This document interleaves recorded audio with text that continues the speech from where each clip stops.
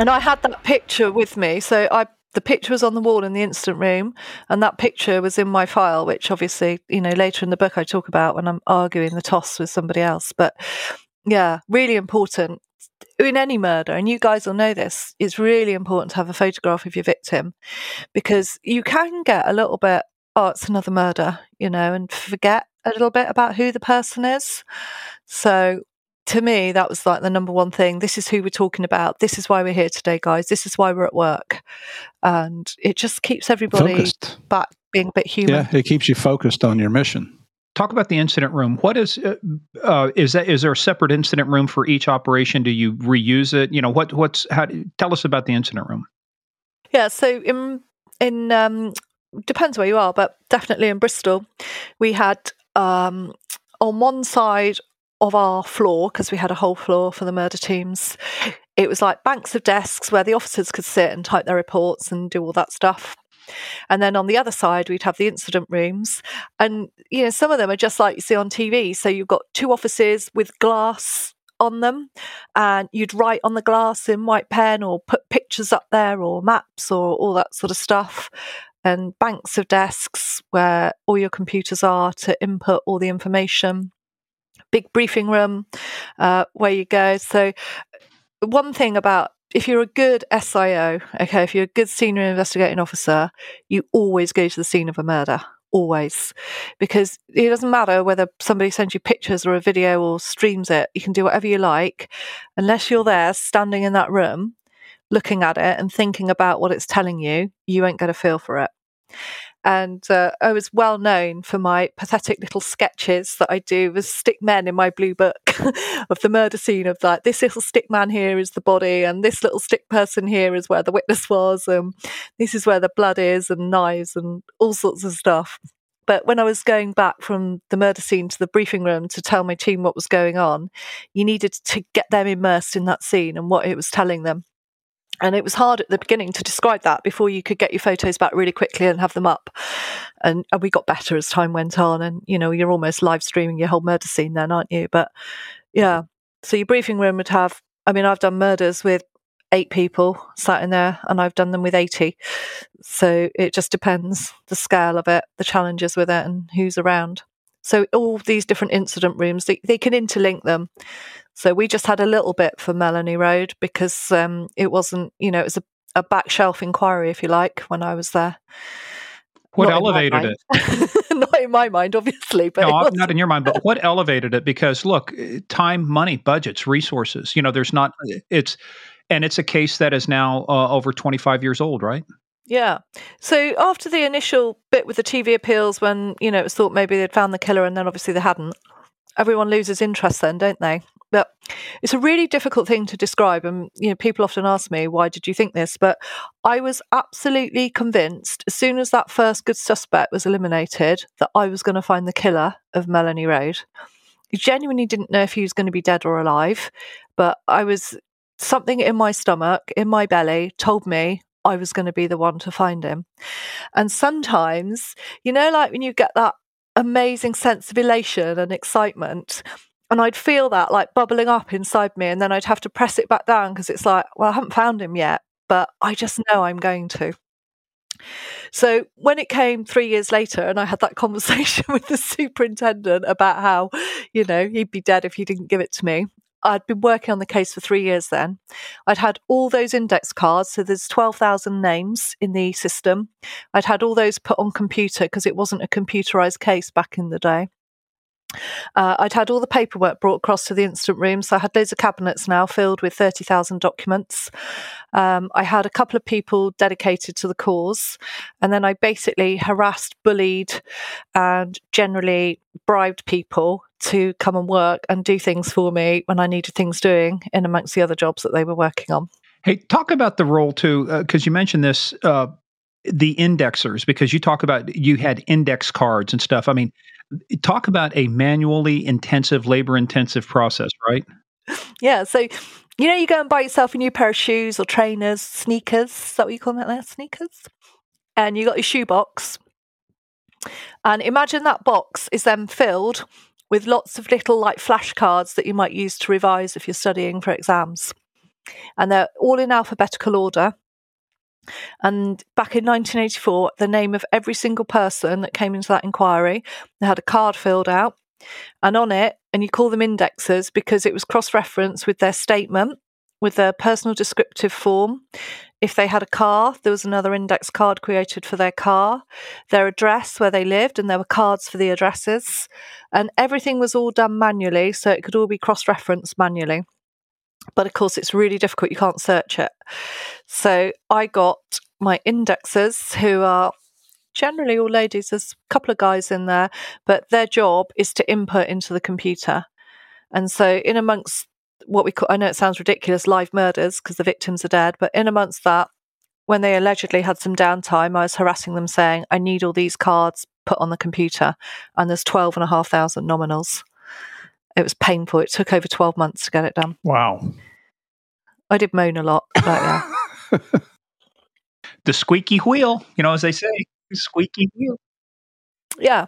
So we had all that. So we had it all there. Everything was there then. And in amongst my other work, my other jobs, murders that I was running, I was always doing Melanie Road and always trying to find other opportunities to progress it. So if you divided your work just into percentages, would 80, 85, 90% of your time doing other stuff and 10% Melanie, or how did you divide? Yeah, no, that's probably about right. But I do something on Melanie nearly every day. If it's only 10 minutes or just chasing stuff or thinking about stuff. Yeah. And about talking with the mother, because maintaining contact, one thing I've always been impressed with the British police, one of the things you guys do, you have a family liaison officer, there's always some contact. But they had been told before, oh, we're going to solve this case, or we've got the killer and stuff. I mean, they have been let down. I don't want to say it not pejoratively, but they had been let down. People get they get the expectation. They're excited that, yeah, we've got the guy, and then you don't. And it's like, it's tough to manage expectations, especially in a case that's going on over 25 years now. Yeah, it's exhausting for them, isn't it, I think, to be honest. And I went to meet the family. So I met Jean, Melanie's mum, early on, 2009-10, when I first started working on it, and her son, Adrian.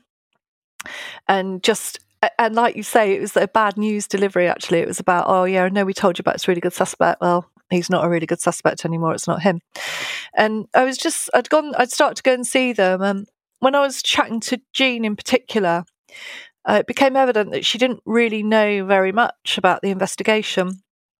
So back in the 1980s, I've already explained, it was very male dominated. So yeah, there were family liaison officers then. And in fact, she did have a woman who went in as well, who used to go and get her shopping and all that stuff for her. But, the thing that struck me really at the very beginning was she was talking to me one day and she said, when Melanie was killed, they weren't going to let me go and see her body at the mortuary. They were going to take her husband because blokes went and did that, but not the mum. And she said, I just went mad. She said, I bloody gave birth to her and I'm bloody well going to see her in death as well. And don't you dare tell me otherwise. And I thought, God, you're a really strong woman, Jean, aren't you? I really liked her fire in her belly. And she's had such a difficult life living with this, amongst other things. And I found her really, really inspirational and easy to talk to. So I'd just start going a bit more often. And as I was doing stuff at work around it, and whatever it was, even if it was just putting 12,000 names on the computer, and then I'd tell her about my next harebrained idea as to how I was going to find the killer. I just told her I was convinced I was going to do it. And she's like, great. And her son, Adrian, he's sat there and he's like, oh, yeah, well, Julie, thanks very much, and it's nice to have somebody who's interested. But we've had any one of a number of detectives through our front door and they've all said the same. And he just said, basically, I'm done with it. And I don't want to see you again. I don't want to talk to you again. I don't want you to ring me or email me until you find the killer. And it was just like that. And I was like, okay, fair enough. I'll give you a shout when he turns up then. And that's how we left it. And I didn't ever have any contact with him again for many years. But I could understand where he was coming from. It was tough. It was really tough. But when you would go to visit Gene now, typically he would be there, but he stopped coming, right? Or he would leave. Yeah, he'd leave. Yeah. Oh, hi, Julie. Nice to see you. I'm off now. It's like, bye, Adrian. See you again. Yeah, and you can understand his position. I can understand it. Just you get your hopes up, and then you get disappointed. Yeah, and it's just taken its toll on them, to be honest. And so I'd just go and see Jean and we'd have tea and biscuits. One day I went to go and take her out. We used to go out to the pub for lunch. I went to take her out. I'm driving down into Bath. I was working in Bristol. And there's all these police tape cordons across the road and they've closed the road off. I was like, bloody hell, what's going on? So I pull up, talk to the PC, on the cordon. I was like, what's going on? He said, oh, you can't go through, boss. There's a bomb. What the fuck, there's a bomb? Where's there's a bomb? He said, yeah, just down there in Lansdowne, there's a World War II bomb that's unexploded and we've had to evacuate all the houses. Oh. We can't get through. I was like, well, let me tell you something. I said, I'm going to see Jean to take her out and you're not going to stop me doing that. So tell me which way I can get to her house because that's what we're going to do. So I get down through the back roads to go and get Jean. I said, Jean, you're never going to believe this. I've had to fight off a World War II bomb to come and get you out today. So we've got to sneak out through the back roads to get out of the police cordons so we can go and have lunch. No, it just hasn't exploded in 60, 70 years. It's not going to go off in the next 30 minutes, pal. Just let me through. Exactly. Wow. Yeah. So anyway, so we overcame World War II bombs just to get out and do stuff. But yeah, I'd go and see her a lot and I'd just tell her stuff. And then I brought her into work and brought her to the incident room. Because like you say, our family liaison officers are brilliant. But the one that Jean had, she'd left then, she'd retired. And I just sort of carried on because it was easier. I knew everything that was going on and we just did that. And we just became really, really good friends. I love her. I think she's amazing. Before we dive too much into the story, though, I want to bring up a line you said in your book because you talk about taking a toll on the family. Things were taking a toll on you. And I know this is a little bit later, but you say, if I didn't have my children, I would seriously think about taking my life. Yeah. How serious of a thought was that? Really serious. And you know what did it is that I was just really at rock bottom. So I had a really, really difficult time for a lot of different reasons. And I just felt completely alone. There was nobody to help me. I didn't know where to turn. I couldn't get out of the position I was in. And it was just like rock bottom. And in policing, we have a care helpline. So they're really good, like mental health support, counsellors, stuff like that. And it takes a lot. So I'm not somebody, A, who cries easily, or B, who gets broken very easily. I count myself as quite a resilient individual. But I was, and I ran this care line and spoke to a woman and just said, look, I need help. I genuinely just need some help. I need to talk to somebody. I need to try and make a plan to get myself out of the really bad place that I'm in. And her response was, well, you should just leave the house. I was like, well, I can't leave the house. I've got 3 children. Where am I going to go? I haven't got any money to go and rent another place. I've got a mortgage. I've got commitments. I haven't got any family I can go and stay with. I haven't got any friends. It's not that straightforward. And she said, oh, well, it's up to you, isn't it? And basically had no comprehension at all of what was happening. Oh, honest to God. I just sat there. I was sat there in the valley with the dog, just looking at the trees thinking, you know what, for 2 pins, I could just hang myself from that tree there and it would all be done. And that would be the end of it. And it really, really dark thoughts. And I'm not a dark thought person, I'm definitely a glass half full, but it was a bad place to be. How much of the stress was work-related versus personal-related? Where was the majority of your stress coming from? I think the trouble is they all interlinger, don't they? Because, so if you don't have any support or help at home, so I talk in the book as well. So, I've got one kid on drugs. So people say, oh, he's only smoking cannabis. Well, personally, I think cannabis is the most dangerous drug, particularly now because it's so strong. It's like doing LSD. Skunk is really, really, is the most dangerous drug. It's more dangerous than the Class A powders because it has long-term psychological impact on them. Really, really bad. So that's him. I've got issues in a relationship that obviously I can't really discuss here, but were really, really challenging. I've got a daughter who was going away so your kids might go to college or university in the next state. She was going to Belgium. So, halfway across Europe. And you got to take a horse too. Yeah. And the horse, yeah. Mom, I'm going to go and work for this Olympic eventer. Yeah, good idea, darling. How's that? Belgium. Okay. Don't know how to transport a horse across Europe, but I'm sure we can work it out, and we did. And But then there's some good beer in Belgium because I'm a huge Belgian beer fan, so you should have got some beer while you were there. I did actually. Hoogstraten bars were delicious with the left beer, as it's called, if that's how you pronounce it. Yeah. Hoegaarden. It's a weak beer. It's a light. It's a. I know, it's delicious. I love a beer. And then I've got Toby, my youngest boy, who was, had been excluded in school since the age of 7, diagnosed with dyslexia when he went to senior school at 11, 12, learnt that pattern of behaviour that if you're naughty, they just kick you out and you don't have to do any work.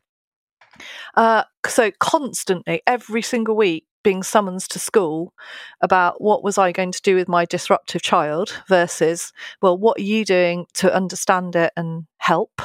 Nothing. And it was just impossible. It was impossible. And then work, it's a demanding job. If you're head of a murder inquiry, you're out. I'd go out, I'd get a call in the middle of the night, there's a murder.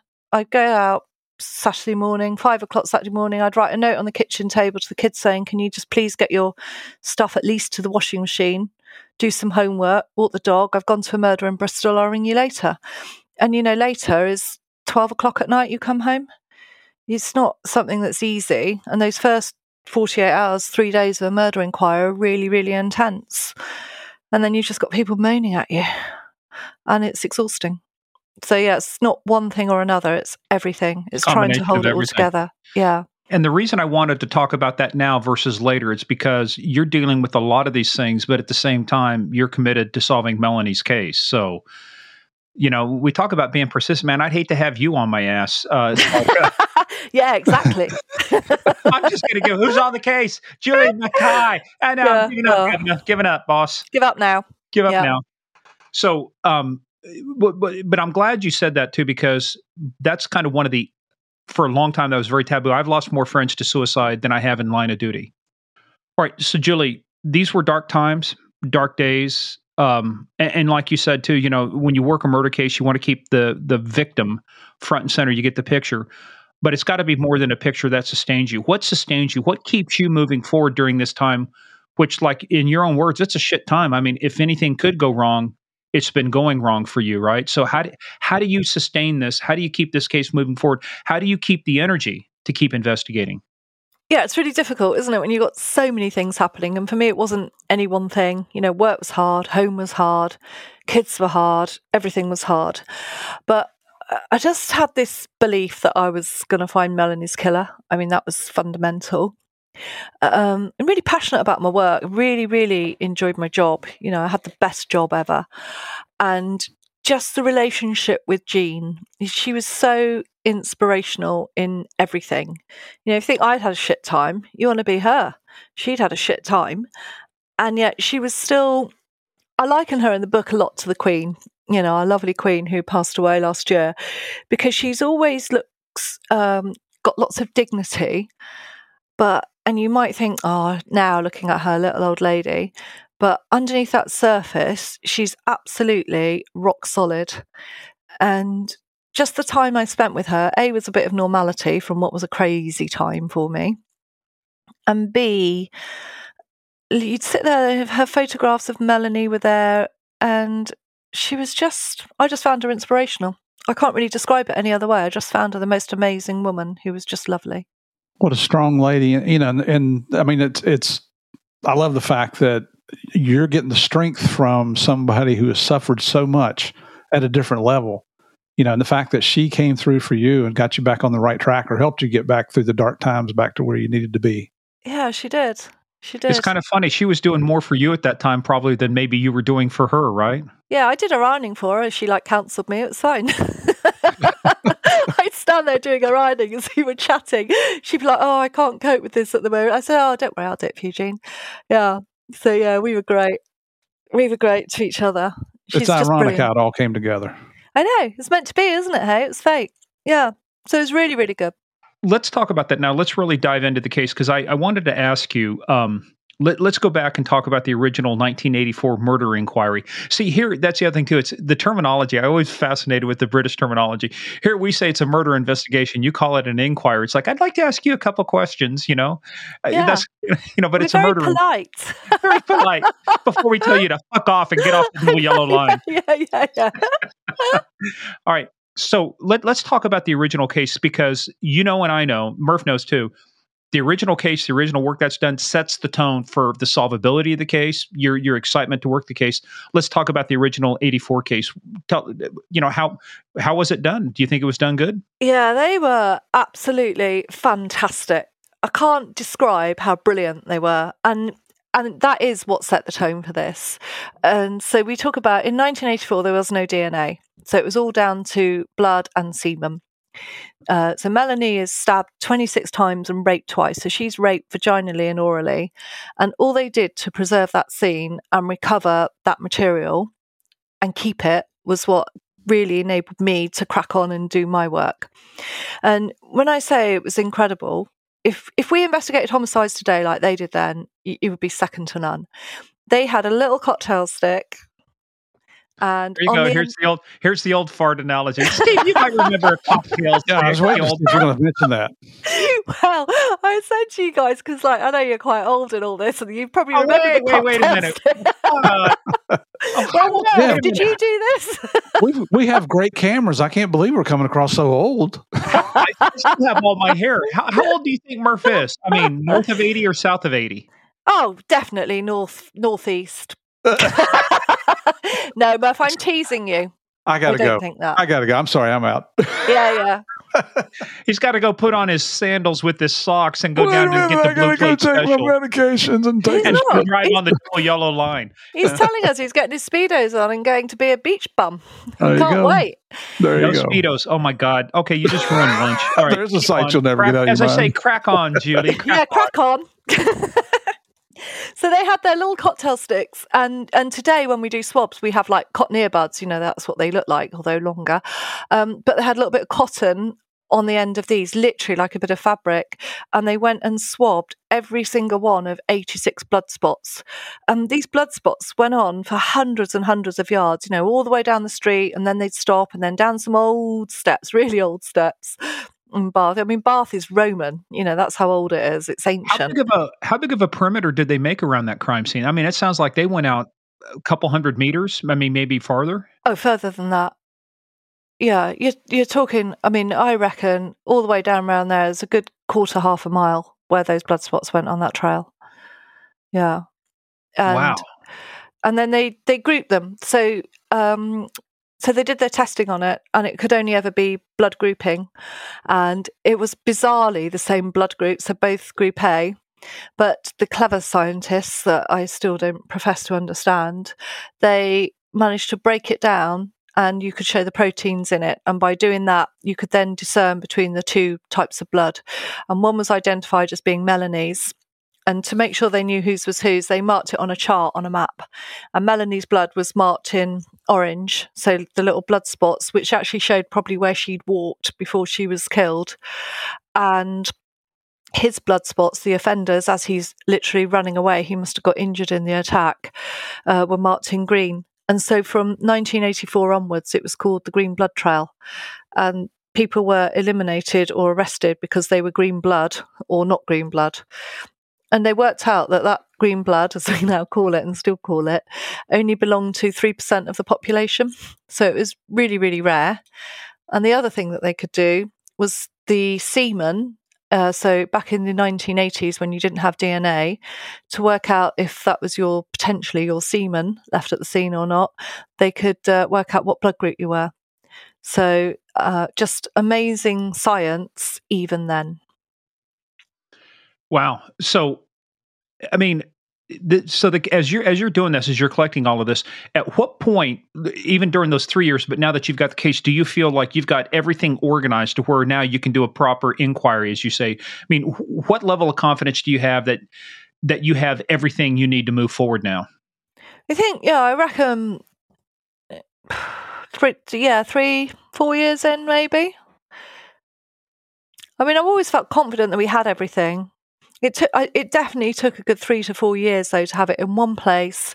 We reviewed all the exhibits, so we went back through and everything that we had, and even then, that's when we found, Melanie's hair that I didn't even know that we had, and managed to give those locks, to her family. But we tracked every single exhibit. We tracked everything that had happened to it from the minute she was found until we'd got it back out of whatever storage facility it was in. And some stuff was at the lab. Yeah, we would call that chain of custody here, but as you're tracking the exhibits, the one thing, the one biggest one that's going to be very integral to this, was it called the M8? What was the name of the one? Yeah. And M8 that was actually what that was on her trousers. The semen that gave the best profile for the DNA subsequently came from M8, which was a mark on her trousers, a semen stain on her trousers, and it had been cut out and sent to the lab. And so M8 was the one with the full profile on it. We'd done subsequent DNA work around the swabs from her mouth. So the semen in her mouth, eventually through some more DNA work, as it got more sensitive, we were able to say it was the same offender that had raped her orally and vaginally, because up until then we didn't know. We only had a partial profile, and whilst you could say it's the same blood group, you couldn't necessarily say it's the same person. So that was quite a big turning point, really. Understanding what had happened to her with the sequence of events of her clothing going on and off, and when she was dressed and undressed. Hey, let me ask you a question about that, though, because you mentioned that. I mean, they've got semen in her vagina, they got semen in her mouth. That either says that either he's able to ejaculate very quickly in a short amount of time, or this was a sustained attack to be able to, ejaculate one place and then wait and then ejaculate another. So my interpretation of it, and this is it, isn't it? 25, 26, 28 years later, was that I think my sequence of events that I basically put my hypotheses on looking at it was that he'd met her. The prob marks in the back were that he had forced her to go somewhere off the street. I think that he then raped her and took her clothes off, and then got her dressed again, and then fatally stabbed her, because there's the stab wounds. So we had all the clothing matched to all the stab wounds on the body, so you could see that the stab attack had gone through her clothing. And then at point of death, and the reason I say at point of death or when she's dead, he's raped her again orally, because as anybody who's investigated any sex offences with oral sex will know, that really, really quickly, once you get semen in the mouth, if you're still alive, either it's spat out or it's swallowed or it dissipates with the saliva that's present in your mouth. So it's usually very, very difficult to get any quantity of semen out that's even enough to give you a DNA profile. So the fact that they got that suggested to me it was at point of death or on death, and she obviously hadn't swallowed. So that was how that sort of worked. And the whole getting her dressed afterwards as well, there was blood had clearly dropped from when she was standing up on her feet, and then the shoe had been put back on top, and blood spots on the shoe as well. So yeah, it's quite harrowing when you're thinking about it as to what she must have been going through. Really harrowing, versus that clinical approach that as a detective you need to understand what's happened so you can maximize your best opportunities to get more evidence. Yeah. People would think that you're cold-hearted sometimes when you're out there, but no, you got to be very clinical. You just got to lock everything else away, and you just got to, because if not, you're going to be on a roller coaster of emotions. Just up, down, up, down. To solve the case, you can't do that. I mean, you might do that later, right? But the problem with cops is you'd put it in that little lockbox, but you would never deal with it. And you have to. I mean, the three of us are all parents, and we all have daughters. And if you think about it too long and realize that could have been one of our kids, that's why you have to compartmentalize these things to stay clinical or scientific or whatever word you want to use there. You do. And in fact, the way I dealt with it was that they need people like me and you guys who are really good at our job, who are not going to let our judgment get clouded because we're focused on being professionals and doing what needs to be done. That doesn't mean that we don't care, because actually we do care passionately about it. And it doesn't mean that we don't get affected, because we do at some point. But when we're there, for that victim, we've got to do the best we can. And crying over it is not doing the best you can. Understanding it is doing the best you can. Let's talk about now that you've taken over, you've got this, the previous SIO is gone. You're now like acting SIO. You've just claimed the mantle. You're taking over. You're not asking anybody. You're just in charge. What do you have to do to make this thing move along? How do you create the sense of urgency? Because it's over 25 years old at this point now. We hate to call it a cold case. It's like open unsolved, but still, it's 25 years old, and you've got murder inquiries coming in. You've got murders that have just happened that have to take precedence over a 25-year case. How do you keep that going? Yeah, so I was always looking at different ways of keeping it interesting and how we're going to solve it. So I'd been to a presentation which was on a guy who'd, over a period of 25 years, been offending in South London, breaking into houses, burgling them, and raping the elderly victims. And you called him the Night Stalker. See, we had a Night Stalker. You called him the Night Stalker. Yeah, he's called the Night Stalker, yeah. That's what they called him, yeah. I don't think he's quite like your Night Stalker. I think your guy was probably a bit worse, but sad to say.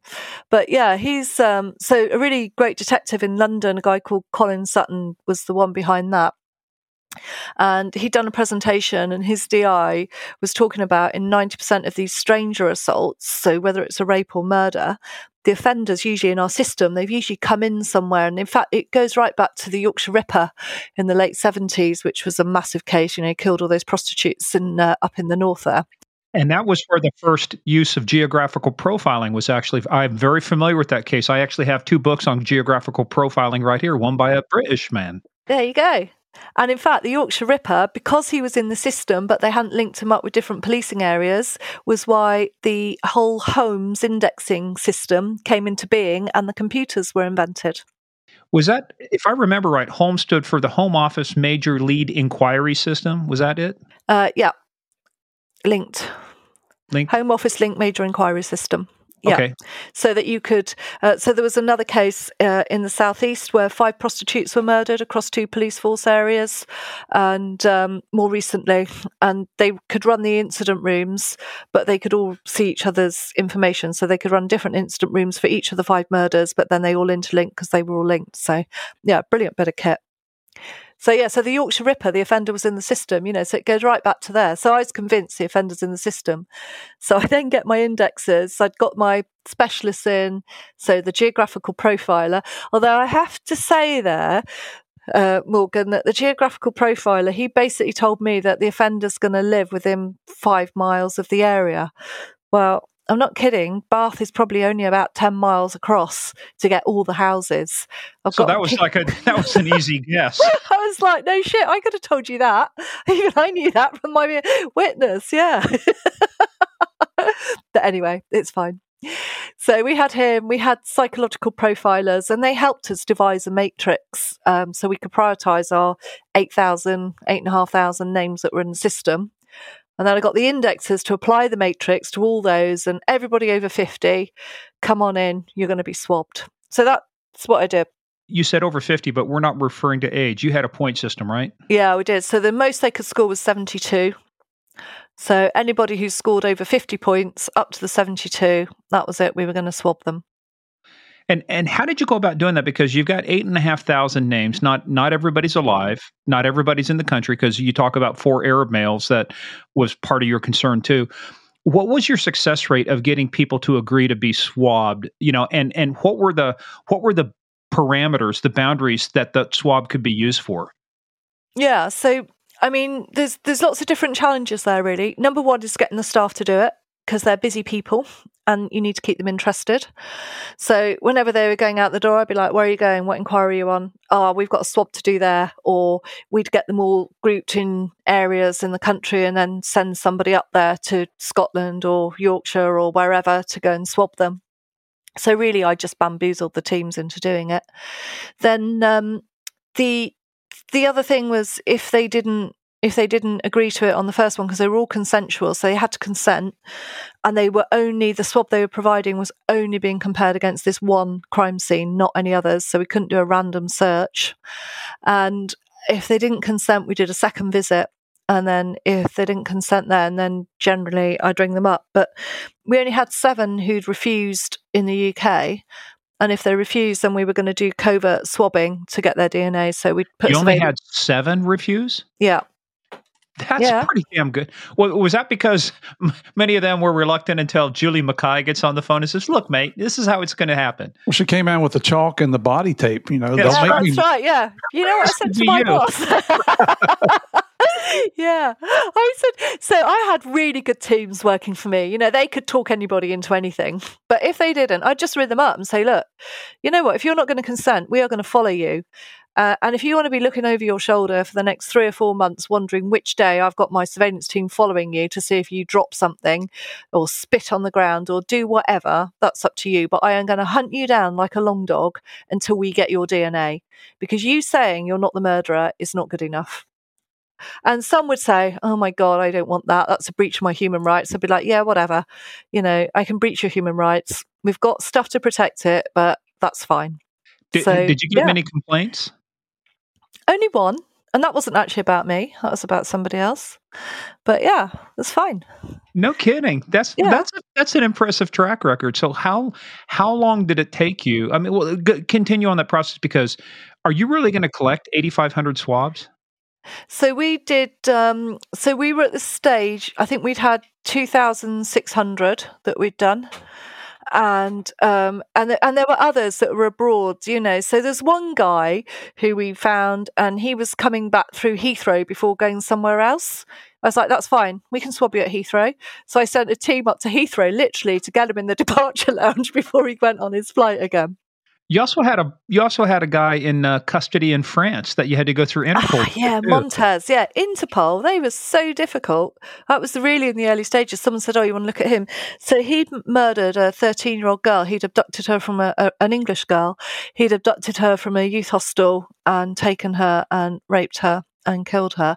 And that gets you excited too, because you go, this guy's a good suspect. Of course he is. He's a great suspect. He likes to rape and murder young girls. He's perfect, isn't he? And his DNA wasn't on the UK system, so that was another reason he was a really good suspect. So yeah, but God, the French, they denied that he was even in their prison. We're like, of course he's in your prison. Look, it's all over the national news. Check Google.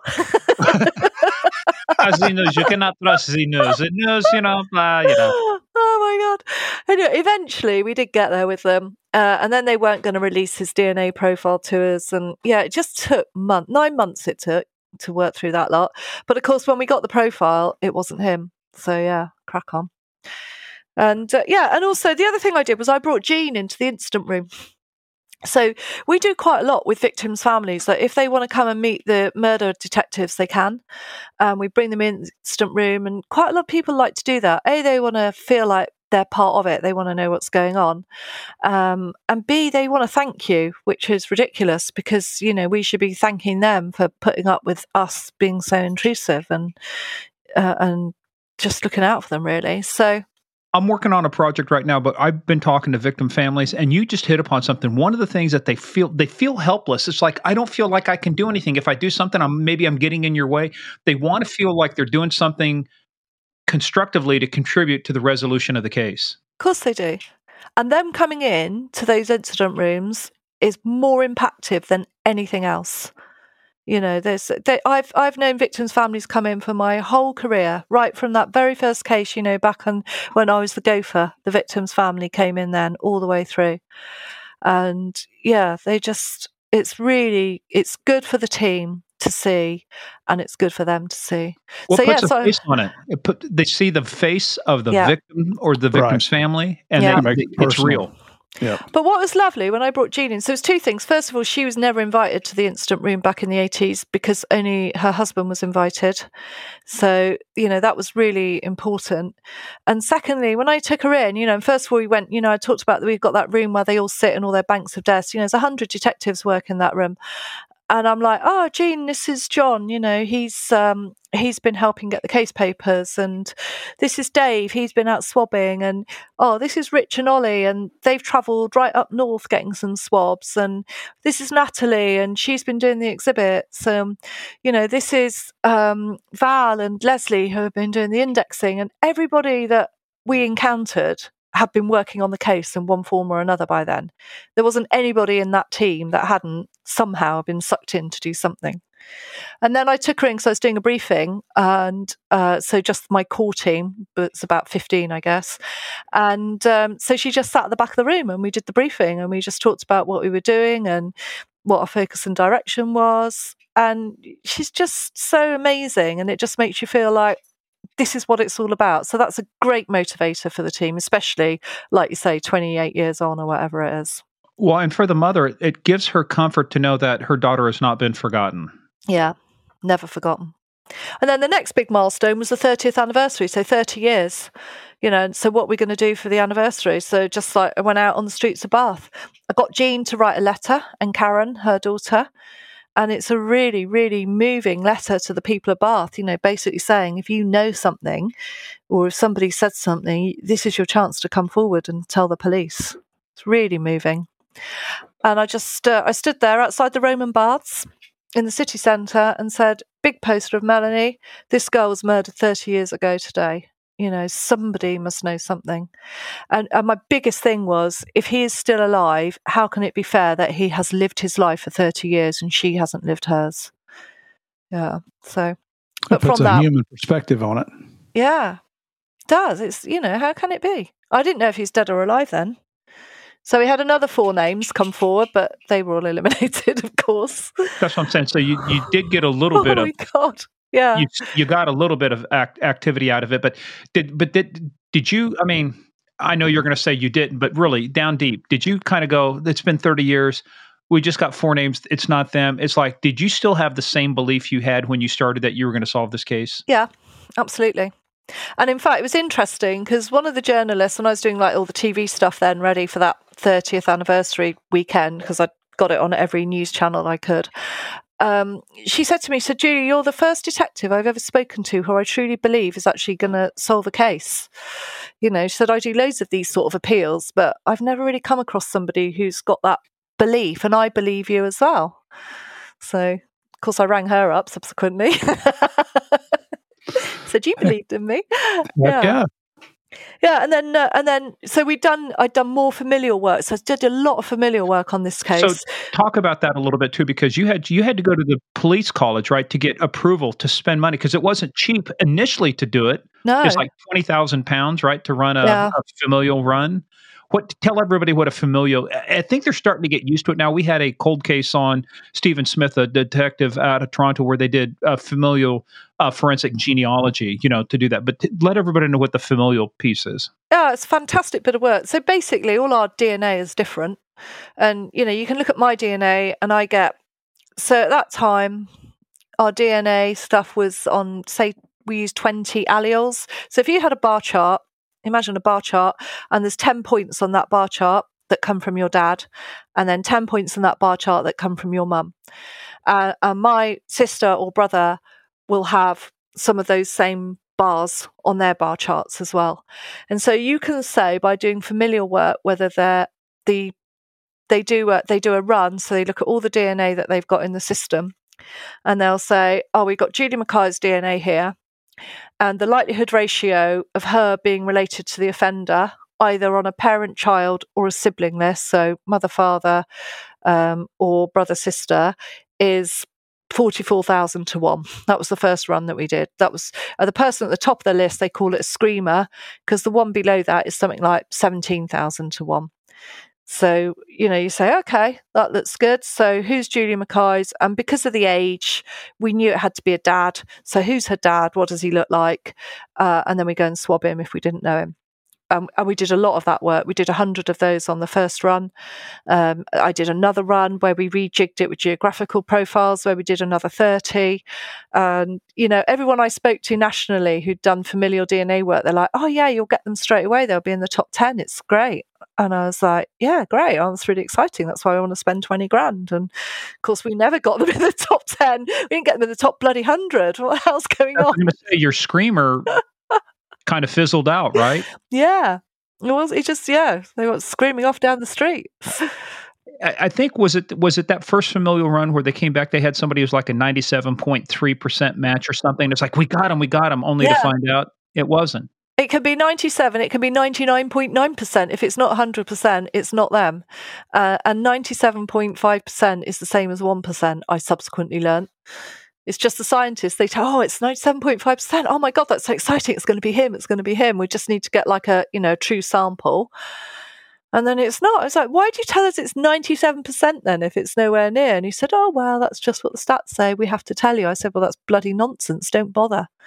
Either tell me it's a hit or don't. And honestly, I had hundreds of emails, the samples, because we used to send them off in 25 batches at a time. The 25 samples that you have sent are not a match to MR8. I was like, okay, thank you. So yeah, and then I'd applied for another run, and they were really difficult about it. And in fact, it's really interesting because just on my phone, so the reason I managed to get my last run is because a guy called Sean Memory, who'd done some familial work, who's literally just texted me on my phone about wanting some help with something, love him. He's the one who fought my corner for me, saying, since Julie did her last run, there's 1 million more names on the database. I got a hit on a stranger rape straight away. You've got to let her do it again. And he was such a good ally for me. He was just amazing. And so they're like, yeah, okay. And then when they looked, it was really cheap. It was like $4,000 or something to do it. And I was like, crikey, you've told me I can't do this for all these years because it was expensive, and it's not. And you've got a unique way to do it, because look, like in a department here, let's say we've got where I live at, Loudoun County Sheriff's. They either have the budget or they don't. It's like they go do it. Like there's some federal resources, but you've got kind of an entrenched bureaucracy there. I mean, you had to go right up to the policing college. You had to go through a review board. I mean, it's like you had to go through all of these layers to go, are you guys really interested in solving a crime? I know. And then they lost it, didn't they? They lost the paperwork. I was on another murder. We had 4 murders in a week. It was really busy. I was like, I haven't heard back from that. And I rang up my contact at the college. I said, what's happened with this familial run? Oh, I don't know, Julie. I'll come back to you. And she's like, oh, we seem to have lost the paperwork. I was like, what the fuck? How can you lose the paperwork? I said, don't worry, I've got a copy. I'll send it to you now.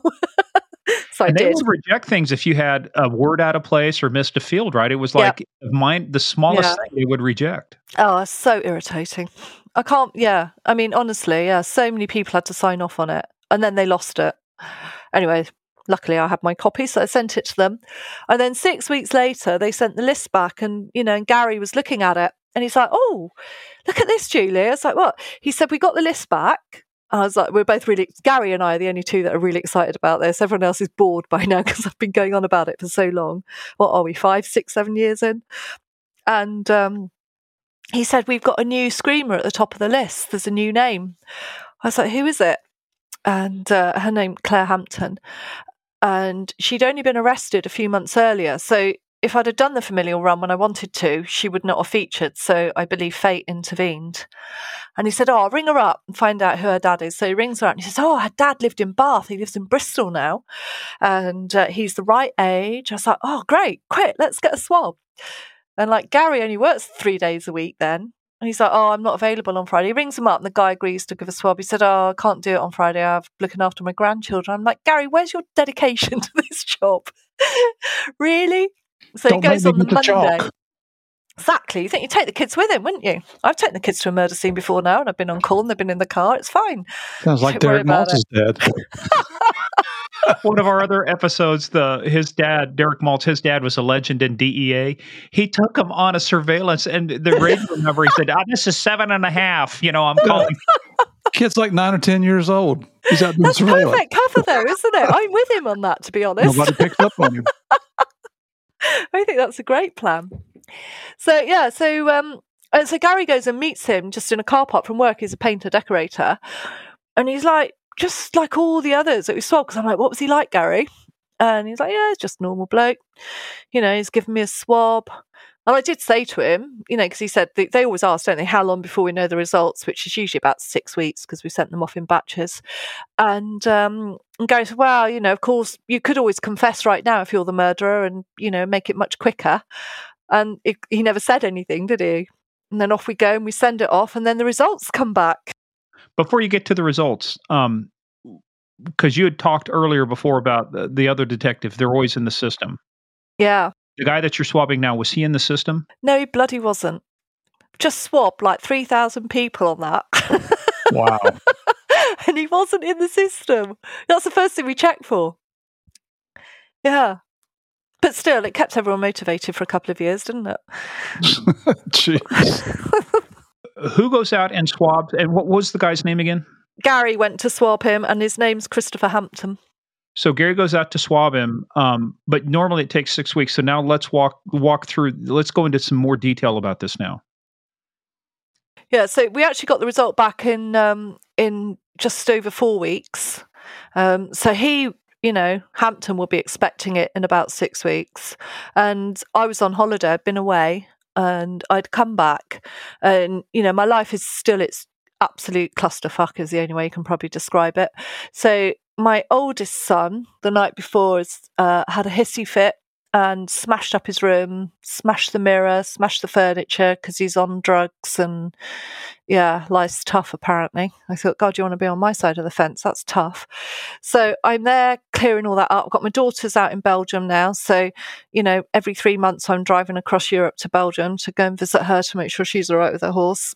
And I've got Toby, who's I'm still going to school every week for him to be excluded or whatever nonsense they're going on about. And as I'm clearing up all the glass and everything, I get a phone call from Gary.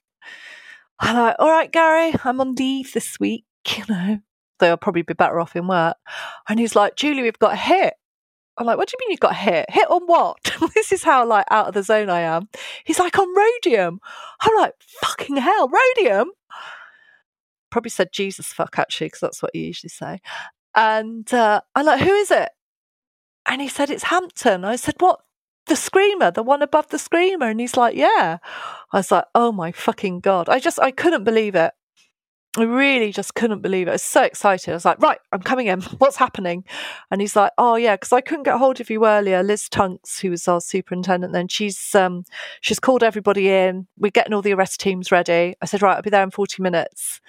And I put the phone down on Gary, and honestly, I just sat there and I just thought, my God, Melanie, we've done it. We've done it for you. It's like I could feel she was in the room with me.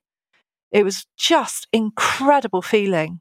A most incredible feeling after all that time. So 31 years after he's killed her. And, and I've been working on this for nearly 7 years now, just me personally, to say nothing of everyone else before. Oh, that had great. to be like the weight of the world lifted off your shoulders right then. Oh, it's just like, yeah. Yeah, but out of the frying pan into the fire because your work is just beginning now. I know, yeah. So I go to work. As I go to work, the arrest teams are going out and I'm like, oh, do I go to see him arrested and arrest him, or do I go to my teams and run the inquiry? And I wanted to see his face, but, my place was with the team. So I like running upstairs and I go in because they're all in the briefing room just getting ready. Everyone's mustered and it was full. So if you think, I've had like 4, 6, 8, 10 people for the last 4 years in that briefing room on this inquiry. Now I've got 60. And I just went in. I was like, yeah, we've done it. And they're like, yay. And you're still a detective sergeant, right? I was a detective inspector. In fact, I was detective chief inspector then. So I've been promoted. So you've been promoted a couple times during this. I was an acting chief inspector. And the reason I was acting was because I'd failed 2 boards. I'd passed one, and to be honest, the guy who got it, he beat me by 1 point, and then 6 weeks later got promoted again. And they should have just said, Julie, you sat the board, you passed it. It was only 6 weeks ago. We'll give it to you. But no, they wanted me to do a whole new thing again. I did another one where That was a clusterfuck of an interview. I'd been in Crown Court all day on a murder trial.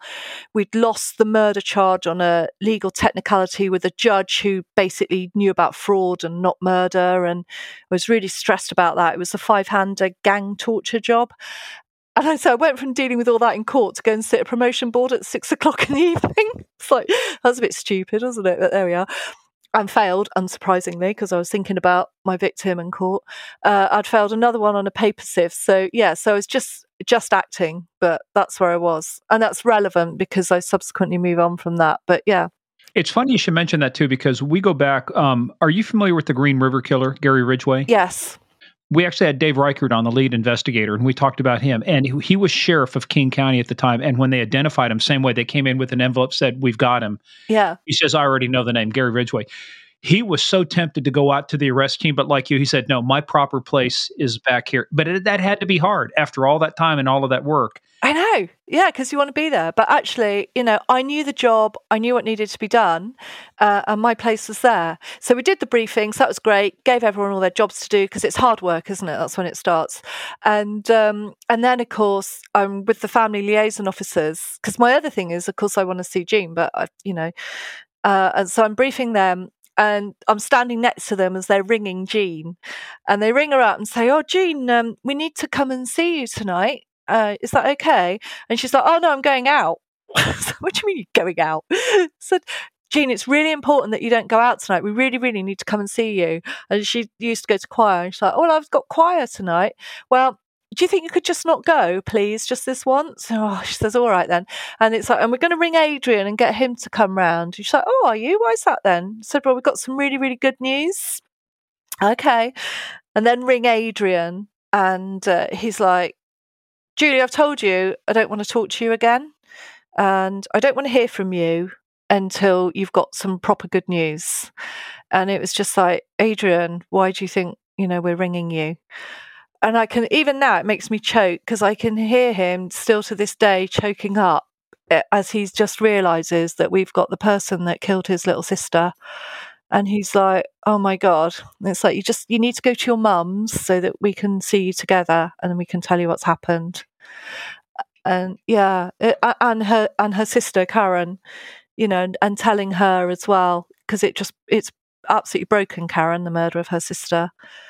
And yeah, it's really, really, God, it's such a privilege to be able to tell a family that you found the killer of their daughter or sister. I've just listened to you describe it. I've got chill bumps here. Just yeah.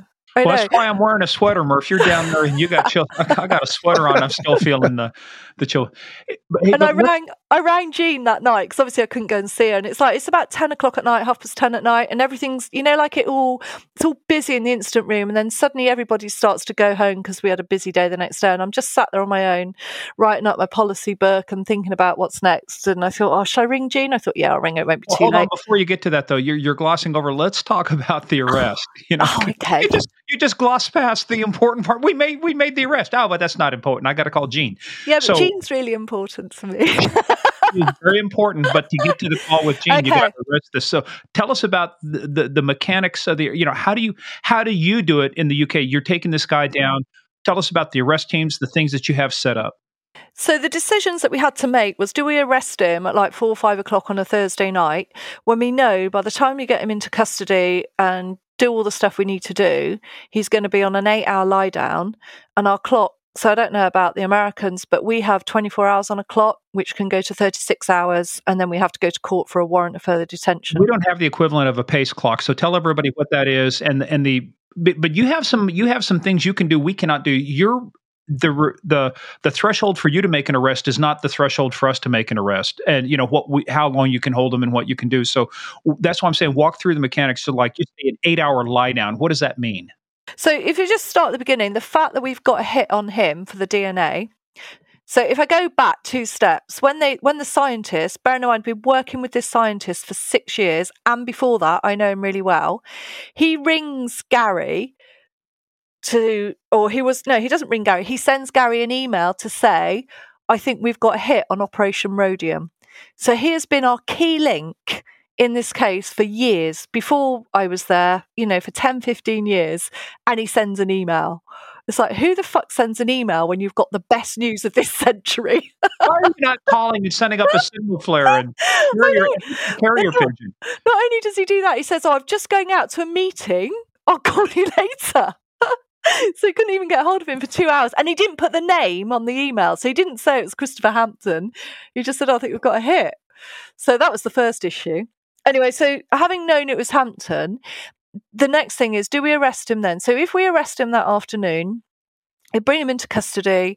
There's lots of stuff to do. So we need to get another DNA sample from him, which is an evidential swab. So our intelligence one that we took in that car park is good enough to arrest him, reasonable grounds, but we need an evidential one if we're going to charge him. Okay, and we just kind of skip back that. You said you took a swab in the car park. So once you identified him, what did you do? You said you took an evidential swab in the car park. What did you mean by that? Sorry, that was when Gary swabbed him back 6 weeks earlier. So that was the overt one where you went up and he agreed. Yeah, the overt one. Which, but that just gives us intelligence. That just gives us our grounds to arrest him. It's not enough for evidence to go to get a charge.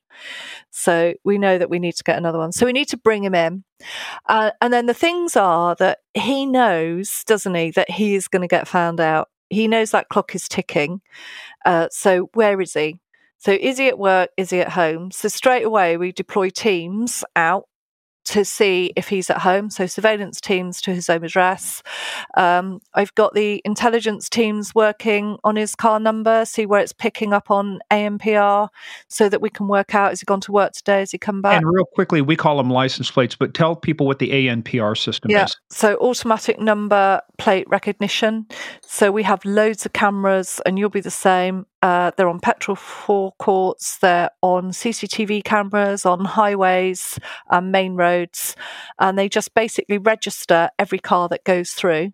And you can put a search in for your car in a certain area, and it'll tell you which cameras it's hit on. So that will give us an idea. We know what car he had. So was his car moving on that day to a place where we knew he worked, and had it come back, more importantly? If he knows that he's going to be arrested for a murder, is he going to commit suicide, or is he going to do a runner? Those were the other factors that we were thinking about. And knowing that our pace clock, so we're only allowed to keep somebody in custody for 24 hours. After that, a superintendent can authorise a further 12 hours. And what does PACE stand for? Police and Criminal Evidence Act. And that was kind of that was a law that was passed, right, to ensure that you had timely dispositions of people in custody and some other issues.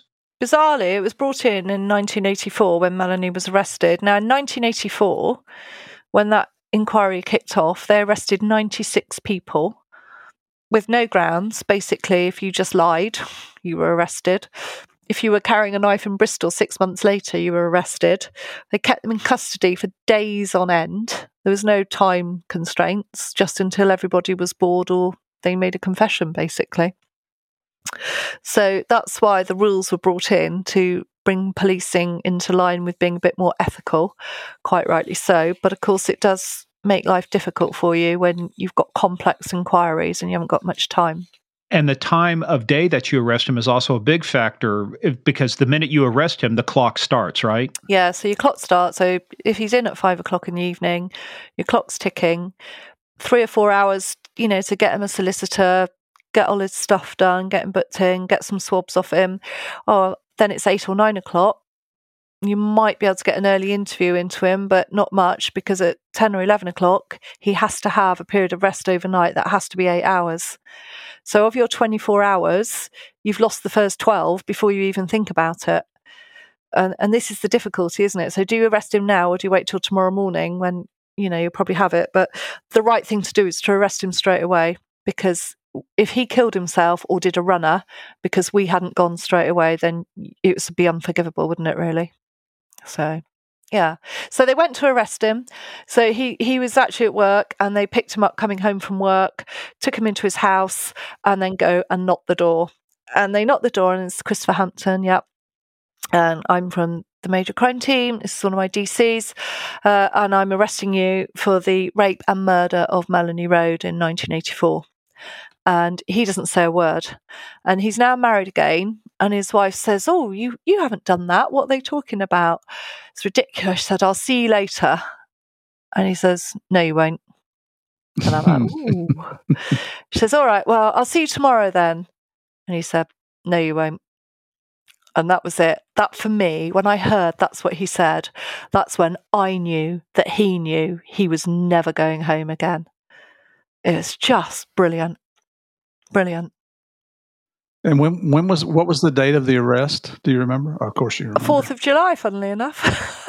Oh, it's that day it was that day we decided we were not going to take it anymore. Yeah, exactly. You and me both. Just a couple hundred years apart, though. But yeah, that's all right. Still had good effect. Yeah. Let's walk through now because there are so many key parts to this. Because in terms of, like you say, getting him a solicitor, getting him charged, getting your swab done.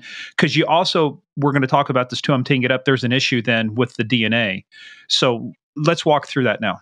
Okay, so I'm a great believer in an early interview, all right? A lot of people like to plan and have a structure, but I'm like, no, let's get in there because they might want to fess up to the job. And if they say nothing, we walk out 10 minutes later, it doesn't matter. But I just think you need to get in straight away and say, did you murder Melanie Rode on tape? So that's what they did. And basically, he just says no. I didn't, I'm not responsible. So fine. So then you know what your start point is and that you've got hours of interview ahead and you need to be doing all your evidence. So that was that night.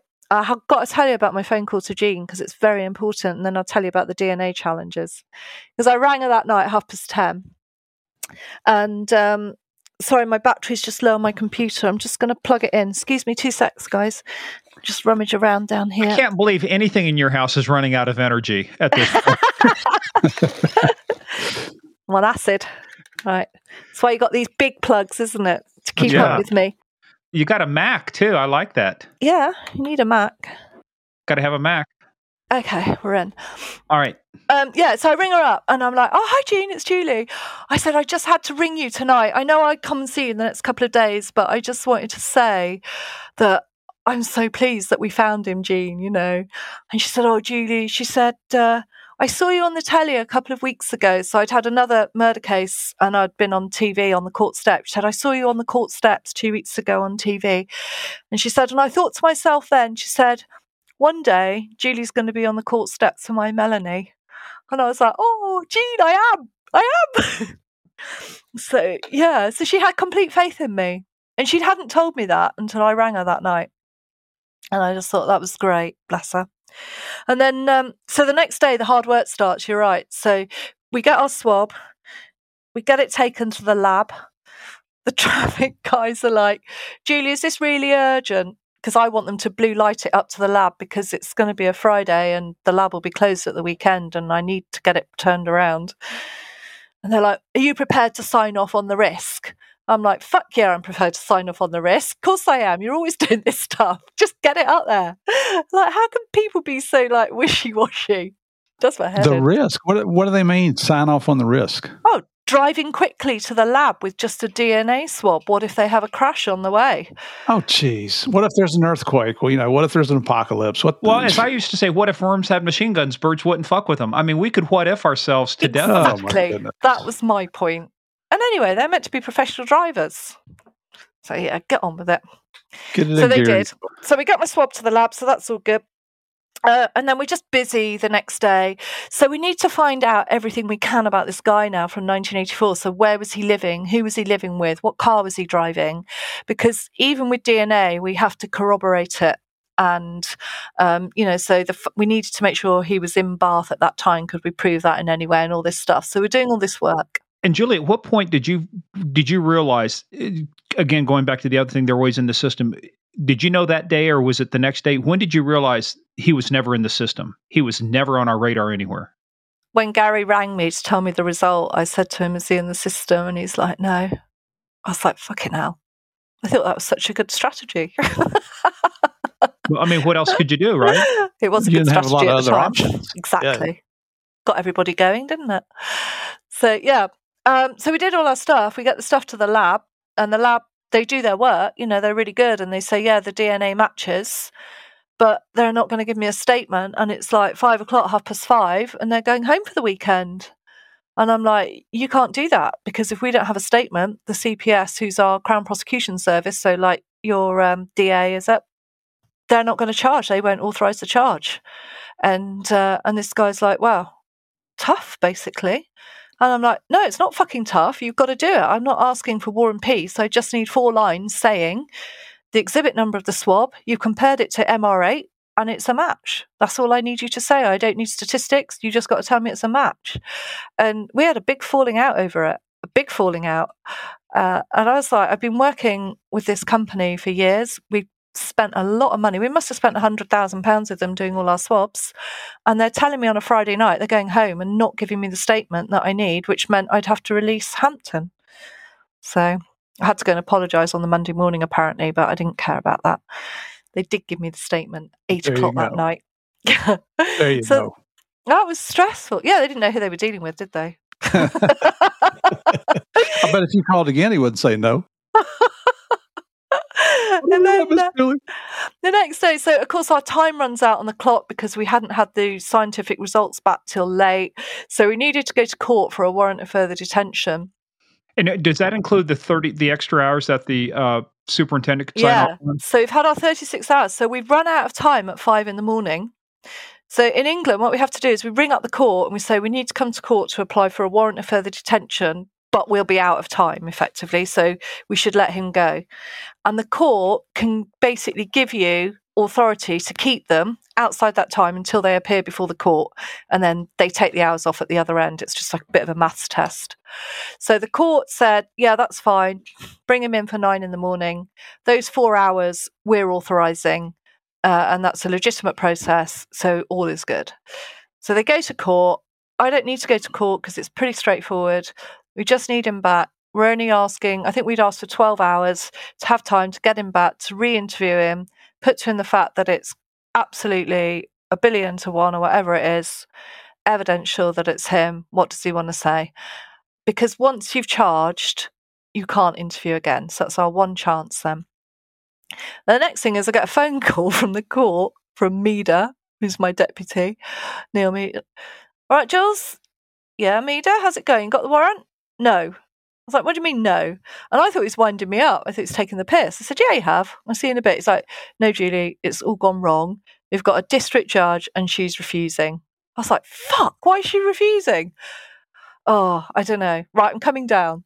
So before I went down, we had everything on computer then. So you charge somebody on computer now, you'd bill the charges. But of course, there's no charges at court. And if the judge was going to let him go, he would have walked out of the dock there and then. So I found an old paper charge sheet from whenever. I don't know, must have been at least 10 years old. I wrote out the murder charge on it because I was going to charge him in the dock if I had to. There was no way he was going out of that court not being charged, even if we'd run out of time. So I went down to court, had an argument with the judge, met our prosecutor, explained to him what was going on. We got another hearing in front of the judge with him. And basically what they were saying was they were trying to say we'd had an abusive process in that we had known about the DNA hit from the moment we took it 6 weeks earlier, 5 weeks earlier, and we should have acted then and done all our work then. What they didn't realise properly was that we'd only had the result for less than 36 hours and we had to get the evidential one. And in that 36 hours, we'd done all this work to put him in Bath, where he lived, what car he was driving, who he lived with. We'd driven across the country, interviewed her. So, you know, we'd done loads and loads and loads of work, seen his ex-wife, seen a woman that he'd had an affair with. You know, we'd just done so much in 36 hours and they were going to let him go free. So we won that argument. That was good. So I didn't have to charge him in the dock, brought him back to the police station. And then I had to wait for the prosecutors to come back. Oh my God. Do you have this trouble with your district attorneys or not? Not like that, but they're not all as aggressive as we'd like them to be sometimes. But the guy's name was Wu, was that right? Hugh. Okay, Hugh. He's Welsh, that's why it's spelt funny. Well, Hugh, okay. Well, I'll tell you, we'll see our process here. And this is like, I'll give you an example of a homicide case. You'd go out somewhere, you'd work a scene, you develop the evidence, you would develop what we call probable cause to arrest, which means those facts and circumstances which would lead a reasonable person to believe that you will or, had committed the crime. Yeah. And then if I had probable cause to arrest you, then I would arrest you, take you there, and then all we had to do to keep you was file what we call a probable cause affidavit. The judge would review it within 24 hours, and he'd say, yeah, it's set a bond and stuff. So it was, that's why I say, I think that you guys do, there's a lot of great stuff you do, but the one thing that would drive me fucking nuts is all the process and the paperwork. It's like, I should be out arresting bad guys and girls and putting murderers in jails, yet what am I doing? Hearings, paperwork, this, that. It's like, I just don't know how you guys do it. I know. It drives you insane.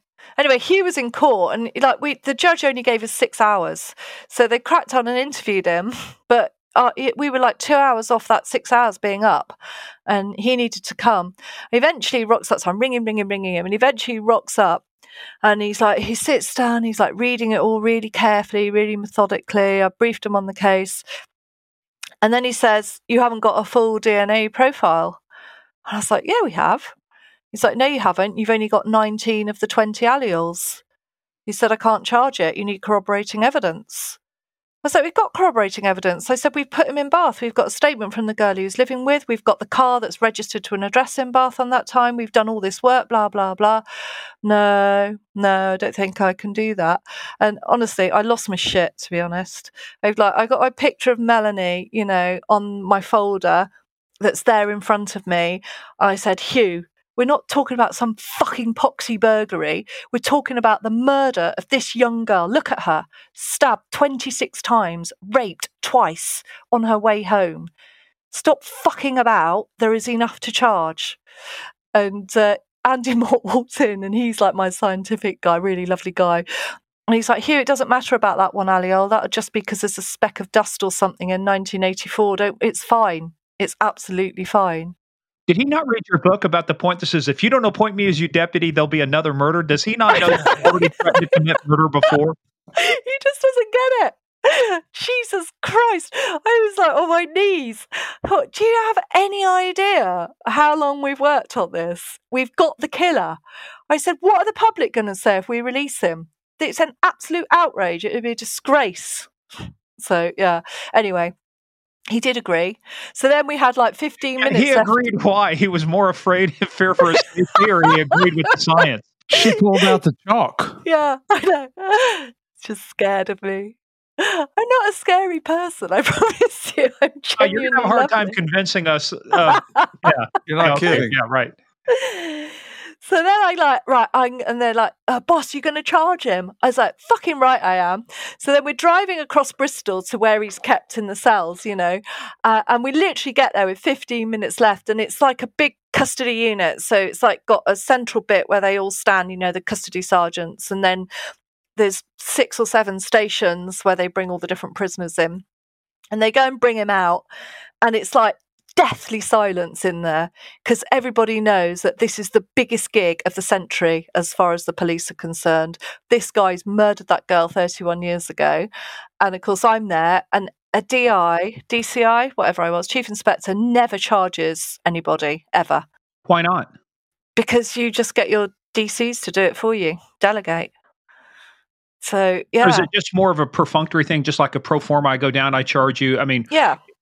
It is. What is the process for doing that, though? So do you have specific words or ways you have to charge them? Yeah. So it's written out. So the charge is very. The protocol is absolutely bang on. So basically, I just stood there. I looked him in the eye, and that was the first time I've looked him in the eye when he's brought out, and he just stood there really impassively. And I said, I told him who I was. And I said, "I am Julie Mackay, and I'm the senior investigating officer into the murder of Melanie Road," because I wanted him to be really clear about who it was. And I subsequently learned that he used to call me the smug bitch, but I don't mind that. I take that every day of the week. And I stood there and said, "Christopher Hampton, I am charging you with the murder and rape of Melanie Road on the 8th of June, 1984. And then you caution him, you do not have to say anything, may harm your defence if you don't mention now, something you later rely on in court. Anything you do say will be recorded." And it was just the most satisfying thing I've ever done. Well, what was his reaction at that point? Absolutely deadpan. No denial, no nothing. You got the wrong guy. Didn't say anything. And you could have heard a pin drop. It's like everybody that was moving around in that custody unit as well has stopped almost mid-step. There's also an art to interviewing these folks too, because that's one same thing. See, in the United States, a guy could just tell you, fuck off, I want a lawyer, and there's nothing you can do about it. I mean, you can't bring them in, but once you got them in there, they got to sit down with their solicitor, lawyer. And even though they can refuse to answer, like say no comment or whatever it is, they still have to sit there while you go through a series of questions, right? Yeah, they do. Absolutely. And so we've got experts that do that, expert interviewers and interview advisors. So I set the strategy in that, that first interview, that's my decision. I want them to go and do that always. And then we agree about what the strategy is going to be. So what topics we're going to cover, how we're going to do it, when the breaks are going to be, what we're disclosing to the solicitor, and him, and all that goes with it. So he was interviewed that following morning on the Friday, all through the day and the evening, in little chunks, if you like. So 90-minute chunks. And then again on the Saturday when he came back from court, just about that final evidential bit, basically, this is it now. Do you want to say anything? Do you want to change your mind? And he just nothing all the way through, no comment. See, and that's such stark contrast to the way we would do interviews, because we don't have to disclose anything to him. Nothing. And it's like, it's really about, the only time you have to disclose things is when it actually moves forward and the defense files a motion for discovery. Then you can disclose things. But as I'm talking to you, if you're my murder suspect, I'm asking you, where were you on this night? Because you want to catch them in a lie, but you don't have to disclose your evidence. Well, I mean, you will, like for certain things, it's like when you want to just drop the hammer on them and say, look, you can deny it all you want, but here's what it is. We've got the DNA. Yeah. So we have, and that's absolutely right. And we call it stage disclosure. So we don't necessarily do it all at the beginning, but the solicitors say, I've received no disclosure. My client's received no disclosure. I'm advising them no comment. So yeah, whatever. That's my opinion is, so what? We're going to ask you these questions because we need to test our evidence. And then when we've asked these questions, we might disclose something to you, but we have to give them disclosure at some point in those interviews. But the strategy behind asking some of those questions, even if they say no comment, in other words, that goes back to your caution. Like you say, like if you fail to mention something now that you later rely on in court, it could harm your defense. See, I almost know your procedures here. I've watched enough British police procedurals. I've watched Foyle's War and New Tricks and, you name it. Julie, don't feed his ego. Don't do that. I reckon he just did a bit of research before we came on today. He can look really good. he's been drunk with law enforcement officers in England before. Yeah. We had him on our podcast. I think I was telling you this. A couple of blokes from New Scotland Yard, my mates. I ended up getting one of the guys got so drunk he fell down. A Welsh gentleman, Graham Burridge, fell down, broke 3 fingers on his left hand. Alan Thomas left his overcoat with his keys and his mobile phone on the train, and so he's knocking on his wife's door at 2:00 in the morning, trying to be let in. So yes. I bet he was popular. Yeah, I've been out drinking with the mates from SO15, the Counterterrorism Command, before. Yeah, it's a good place to be. It is, but no, what I was saying is that, I mean, it's like, you've got all of these procedures and stuff, but what ultimately, so now you've got this guy, like I said, the work's really starting. So tell us about the rest of the interview. Does he say anything at all during the interview, or is it all no comment or refuse to answer? Never. So what they do is they gave a written statement, literally, that says, I, Christopher Hampton, am not responsible for the rape and murder of Melanie Road. That was it. Wrote it down, handed it over, said nothing. And does that harm their defense later when they provide a written statement? Okay. Yeah, absolutely it does. Because he's had an opportunity to explain. So he could have said, I was off my face and lost my shit, not that we would believe him. He could have said, one of the things that I was quite cognizant of was, he could have said somebody else had stabbed and killed her, and he just had sex with the body. Because we've had those cases in the UK, as I'm sure you have.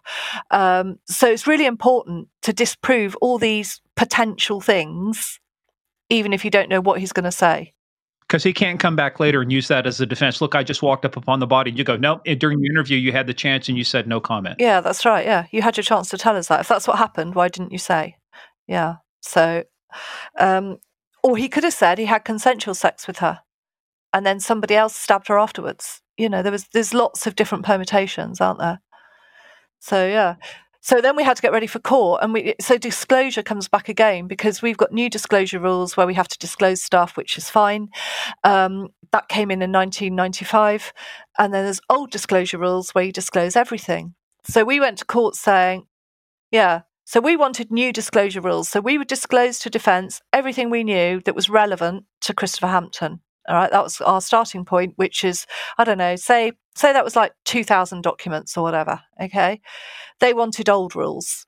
So old rules was 30,000 documents. Oh, gosh. And to Which disclose made you that, popular with one of the members of your team, because now they have to work on disclosure, right? I had to get, so normally you have one disclosure officer, maybe two. I had to get a team. So I had a sergeant, a lead detective, and 6 others, because we had to schedule every single document of those 30,000, write a summary of them, and whether they were relevant or not. Oh my God. And I used to go into the briefings. I'd say, "Hi Glenn, how are we doing on disclosure?" So he's like, "Julia, we're 1.4% through it." And we had 6 months to get all this done. I was like, "Okay." And then you go like 2 weeks later, "How are we doing?" 1.8%. I was like, "Oh my fucking God, we're never going to get this done." Wouldn't it be easier just to send the guy a note in jail to say, look, it'd be easier for all of us if you just off yourself in jail and save the taxpayers a lot of money? I know, but of course, they just want abuse of process, don't they? They want to say, we haven't disclosed, abuse of process, kick the case out. That was their tactic. Anyway, so needless to say, we got it done. And you got it all done. I mean, but just right now, the thing that impressed me when I finished reading the book and listening to some of this, it's just the enormity of all the tasks and all the work that you did putting this case together. I mean, do you know how many places would just say, fuck it, it's a cold case, we did our best. I mean, you're going 30,000 documents. Maybe the guy didn't do it. Maybe we should just let him go and worry about it. What you did was just amazing. There's no way he was walking out that door. There's no way you were going to let him, even if you had to pin him down with your car again like you did the other folks. She was going to introduce him to the chalk and the tape. I know. I should just carry that around with me, shouldn't I? I'm afraid you do. You look down at him, your tires were over me. You know you're on a double yellow line, mate. I can't because the tire's on my chest. And I hate to jump ahead here, but I'm anxious for you to tell what happened, because it's. So we go through. We get 6 months down the line. Okay, so we've done everything. We got the integrity of every single exhibit. We have done everything, and of course, it's overwhelming. And we're ready for a not guilty trial. And 3 days before, we get a note from his solicitor saying he's going to change his plea to guilty. But we can't tell anybody until he formally does it in the court, apart from, of course, Jean and Adrian and Karen. So now we have to get there. We do victim impact statements. I don't know, do you do those in the States? Yeah. So we go around, so get the guys to go out, and they each write their own victim impact statements, basically saying the impact of Melanie's murders had on them as individuals. And so one of my great passions in life is I'm a horse rider. Okay, so I ride as well as my kids did, and I competed, and I'm back now competing, and it's great. But I go to badminton horse trials, which is a really big deal in the UK. I think you've got one in, it's not racing like Kentucky, but you've got horse trials, 5-star horse trials in Kentucky, which is the same thing. So I go every year with my friend Liz, who helped me get out of my dark places. We have our picnic and we watch the dressage, and I'm sat there at the horse trials. This is just before our murder trials due to start on the Monday, and Adrian's ringing me up. Julie, hi Adrian, how are you? I'm not happy. I was like, oh dear, why's that then? He said, there's certain stuff I can't put in my victim impact statement that I think I should. I was like, yeah, I'm really sorry about that, Adrian, but, we've got rules. Well, I want to say that he should be hung, drawn, quartered, and left to die in a dark cell. It's like, yeah, I know you want to say that, but you're not allowed. And in the background, you've got the tannoy going for whichever the next competitor is. And it was just like really surreal. As I'm trying to discuss, imagine people sitting next to you listening. No, Adrian, you can't say drawn and quartered. No, you can't stab him with a rusty butter knife. All these people are going, who have I sat next to? Yeah, who is this woman? I know. They think I'm crazy. Probably am. So yeah. Anyway, so we get through it all. We sort it out, and we go to court on the Monday morning. And it is packed. So you've got all the press there, because by now they know that stuff's coming. So Rob Murphy, who wrote the book for me, he's obviously there. And I'm like, Rob, it's all going to change, because they're expecting it to be a not guilty trial. And I'm like, he's going to plead today. You need to get your shit together to get lunchtime reporting. We go into court. Jean's there. Adrian and Karen sat on the front row of the public gallery. All the rest of it's all full. And he comes up from the cells then, Christopher Hampton, and he's in the dock, and it's got glass across it. And there's a dock officer with him, and our QC, Kate Brunner, who's brilliant woman who I've worked with before. She stands up and she has to read out basically the facts of the case. Now, even though Jean knows all this, I'd been to see her over the weekend to go through it again with her, because when it's read out in the brutality of the court as to what he did, it's absolutely despicable. It really is.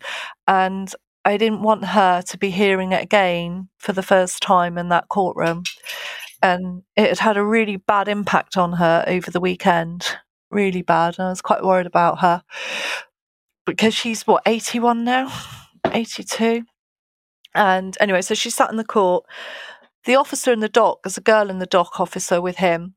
And as it's being read out, the fact that Melanie's been stabbed 26 times and raped, and she was only 200 metres from home, the dock officer starts crying. You can hear her sobbing in the dock, standing next to Hampton. And like the whole court is just there looking at her, but feeling the same sort of pain. Does that make sense? And then they go and do their victim impact statements, and they're just like, it's unbelievable. And Karen went first and read hers about the murder of her little sister and the effect it's had on her.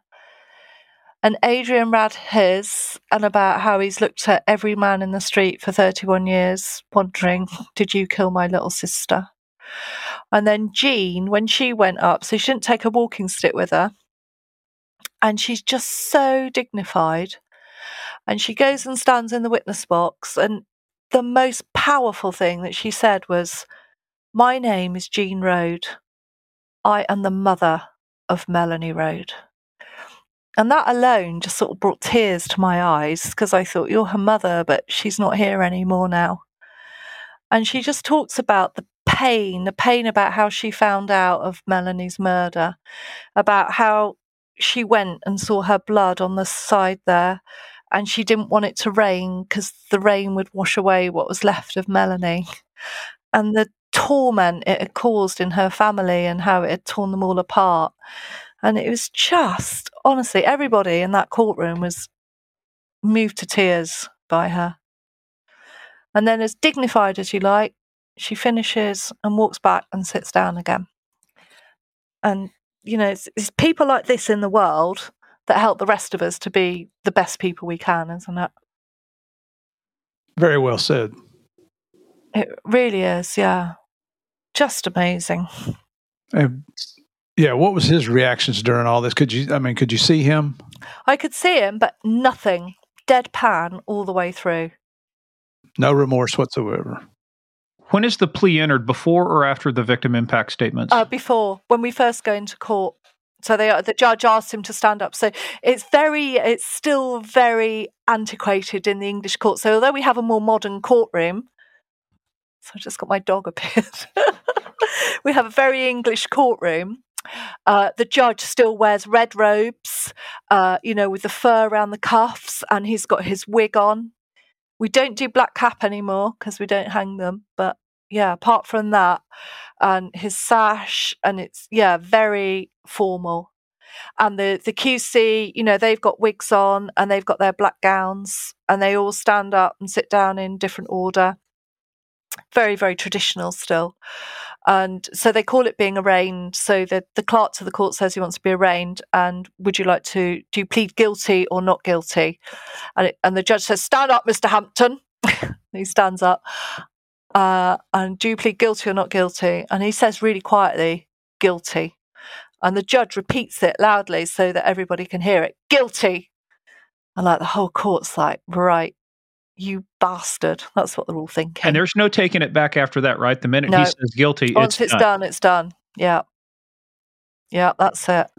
Now, and so what's his age at this point? 63. Okay. And then do they sentence immediately, or is that? Yeah. He sentenced immediately, and sentencing was really difficult because in the 1980s, if he'd have got sentenced to prison then for this murder, he would have probably got 18 years because they had really low tariffs, didn't they? I don't know why. If he'd done that murder on that day in 2016, and gone by the sentencing guidelines then, he would have got 31 years, which to me is what he should have had because he's had 31 years on the run. So that was apt. But because the judges always have to balance up appeal against sentence, he took a little bit of the current rules and a little bit of the old rules and sentenced him to 22 years in prison. So it's a life sentence, but minimum term of 22 years. So he'll come out or be eligible for parole at 85. He's going to die in prison. It's a shame they couldn't take him to the Tower of London and just take care of him. Wouldn't that be great? Yeah. I'd have driven like him there. this, absolutely. Yeah. Let's see if you can fly. Let's come here. Yeah. So take him down. And then as I was coming out of court, so everybody's going out, and in our court, there's you go through 2 doors before you get into the courtroom. So it's like a little vestibule. And I bump into Hugh between the 2 doors. It's just me and him. Hugh, the prosecutor, who I'd had that big row with. And he just shook my hand. He said, "Julie, you were absolutely right."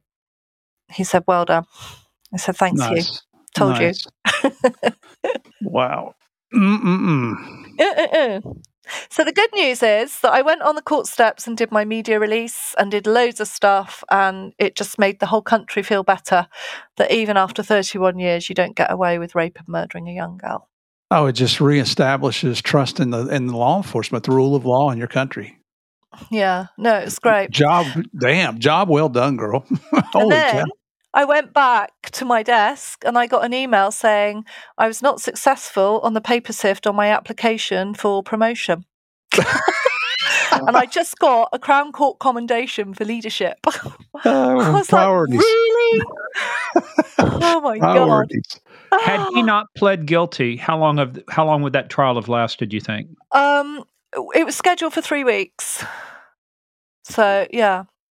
And had it gone to trial, I mean, it seems like the DNA evidence would have been really conclusive, but it's still like anything else. You roll the dice, right? At some point. Now, the only difference is you don't have to have a unanimous verdict, right? You could have a 10-2 verdict. Yeah, we can, yeah. Yeah, see, I think that's brilliant. To me, it's kind of like you got one holdout. Why should the entire system be held up by one holdout when you got 11 people or 10 people going, yeah, they did it, or 10 people going, no, they didn't do it? Yeah. But with us, it has to be unanimous. Yeah. When we have to try for unanimous, and then, after they've sat there for a couple of days deliberating, can't agree, then the judge will then say they can consider a majority verdict. He'll give a direction. If they do a majority verdict, does it still end up with the same sentence, or is that tempered because it wasn't unanimous? No, still the same sentence. Yeah. Sentencing guidelines is separate, yeah. Has he, has he or his attorney tried to file an appeal on anything, or is it just a done deal? No. So the only thing that they could appeal on would be the length of sentence, and they haven't. So they've just accepted that, which, like I say, I think he got off quite lightly. He should have had 31 years. So, yeah. And I've written to him in prison to see if he'd talk to me, because I just would really be interested to know what happened that night and why he did it, for future learning as much as anything. And? He's ignored me. Maybe you should call him, because nobody turns down Julie Mackay when she, you just tell him, hey, look, Al, just this send is him how that it works. passage. Send him that passage about, the tape and the chalk and all that. Yeah, maybe I'll just send him a copy of the book. Then see, does he want to come? Hey, man. When did it really hit you, though, that the case is over? It's like there's no more indexing, there's no more swabbing, there's no more interviews, there's no more late nights. I mean, you have late nights for other stuff, but when did it finally hit you that this is over? So I went out with Jean about a week later, and just in the afternoon, I went and picked her up, and we just went and had a little walk and a cup of tea, and it was like then, yeah. So we've done it now, Jean. You know, we can rest easy. So I guess that was it. Did it change anything for Jean? Was she still the same, or did you detect like at least some? She's so glad. She hates him with a passion. There's no forgiveness in Jean for him. You know, some people do forgive, don't they? But she's not one of those. And she is really that monster. That monster should die behind bars, is what she says. She's right. Yeah. And she's great. I mean, I saw her last week. We went out for lunch last week. I love her. I was going to say, how's her health now? She doing good? She was poorly for a bit, but she's great again at the moment. She's just tells me she's going to live to be 96. Good for her. I was like, fantastic. Yeah. So we go out and we just have a laugh and it's fab. And I love her. She's amazing. You went through a lot of your career just struggling to even make sergeant, and then it's kind of like you saved all of your promotions for the last few years of your job, right? Yeah, because it's difficult because you've got kids at home. You can't dedicate your time to it, can you? So, I got bumped back again. So Gloucestershire, which is a neighbouring force, they were advertising for chief inspectors. And all you had to do, I'm not kidding, was just fill your name out on an application form and you got an interview. I thought, I can do that shit. So that's what I did. So 3 weeks later, I'm in Gloucestershire in front of another board doing a load more interviews and just did really, really well. You know, I was like top scoring candidate. And so I got promoted. I left Avon and Somerset after 27 years and went to Gloucestershire and got promoted there within a year to superintendent. I went there and they said, "Oh, Julie, so how do you see your career here in Gloucestershire?" I said, "I'm going to be a superintendent in 12 months' time." And he looked at me as if I was completely mad. He's head of CID. "Oh, okay. All right then. Yeah, that's good." And a year later I was. And then I was head of the murder teams again, which is just like my dream job for 3 police forces. I was just so lucky to have had the career that I had. It really genuinely was. I loved it. I had the best time. You know, and I think I speak for law enforcement around the world when we say thank you for sticking with this. Holy cow, maintaining your focus, knowing what your mission was, realizing the impact it would have on the family, regardless of what it does for your career. I mean, that's what it takes in law enforcement, and that's why we get into it, because we want to help others. And man, you have set a standard that's just almost unattainable for law enforcement around the world to stick to it. I disagree with that, you see, because I think we're all brilliant at what we do. And I think you guys have done the most amazing work, and just in law enforcement. And do you know, at the end of this case, I got everybody together that had worked on it from 1984 to the officers that arrested his daughter that got her DNA on the system that helped the familial run, all the way through, all the scientists, and did a presentation on the case to say, this is how it worked and the part you played in it, because without all those people, it would never have happened. And I got my friend, so Melanie used to bake cakes for everybody, all right? She was known for it. And I got my friends and family to bake cakes to do afternoon tea so that they could understand the part they played, because none of us do this gig on our own, do we? You know? Well, wait a minute. Let's see. What's that word? Leadership's coming out here. Holy cow. Speaking of leadership, you call it fizz, but you also popped open a bottle of champagne. I know we did. Yeah. We'd had a bottle of champagne at the office for over 2.5 years. And people are coming and say, "Oh, what's that bottle of champagne there, Julia?" I'm like, "Yeah, that's when we catch Melanie's killer." And they're like, "Oh, okay." And that night when we charged him, after I charged him, went back to the office, dusted it off, got our little plastic cups out, because you never have proper glasses in a murder team, do you?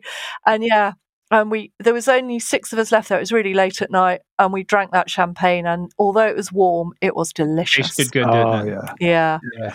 That was good. Confidence. Yeah. I love it. Yeah. So yeah. So you retired at what rank? Detective superintendent.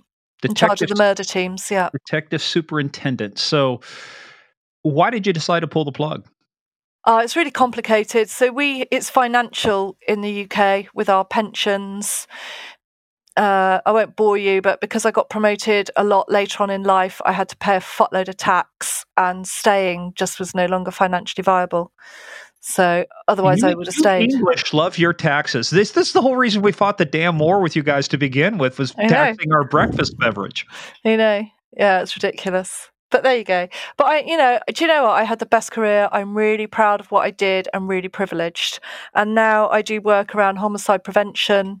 I do domestic homicide reviews. I do quite a lot of media stuff, and I do a lot of charity work for women and girls, in this country and abroad to keep them safe.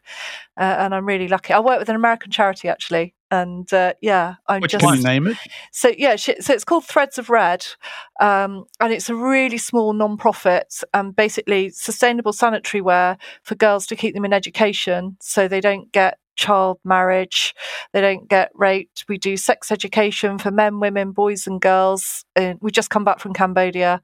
We'll be in Africa again this year. To at least 3 different countries, and they're just phenomenal, and I love them. I love the Americans because I really enjoy working with them. We have such good fun. I'm lucky.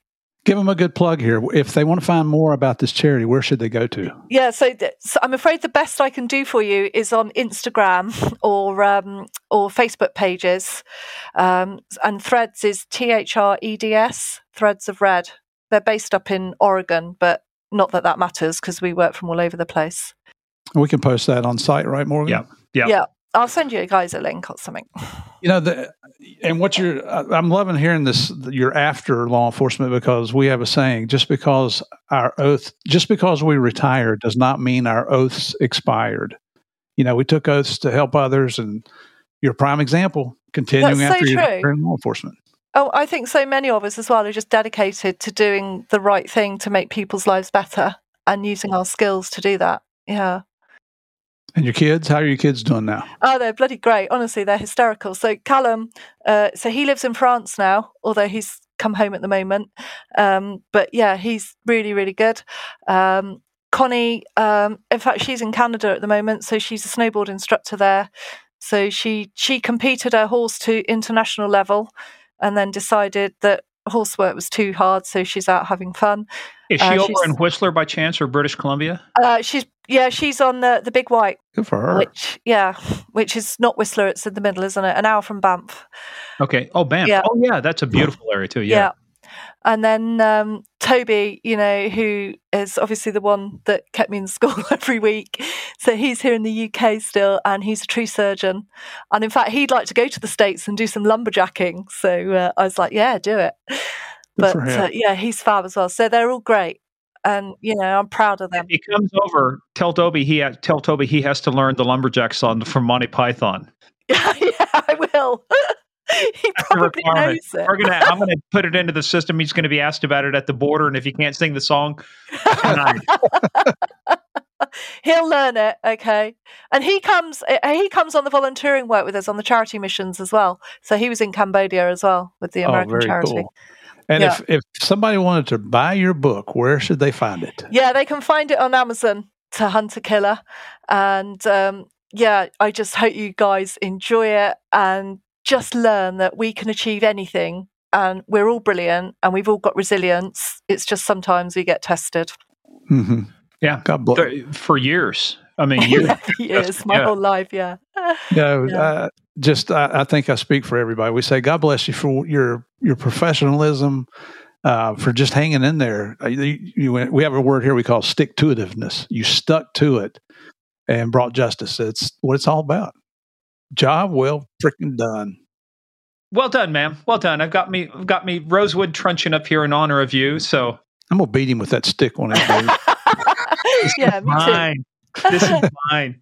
Hey, but no, seriously, this is me saluting you, proper British style, saying thank you for your great work. I mean, you did awesome, and this was so fun too. We had a couple folks. You'll probably see we had a couple hiccups, but we fixed them.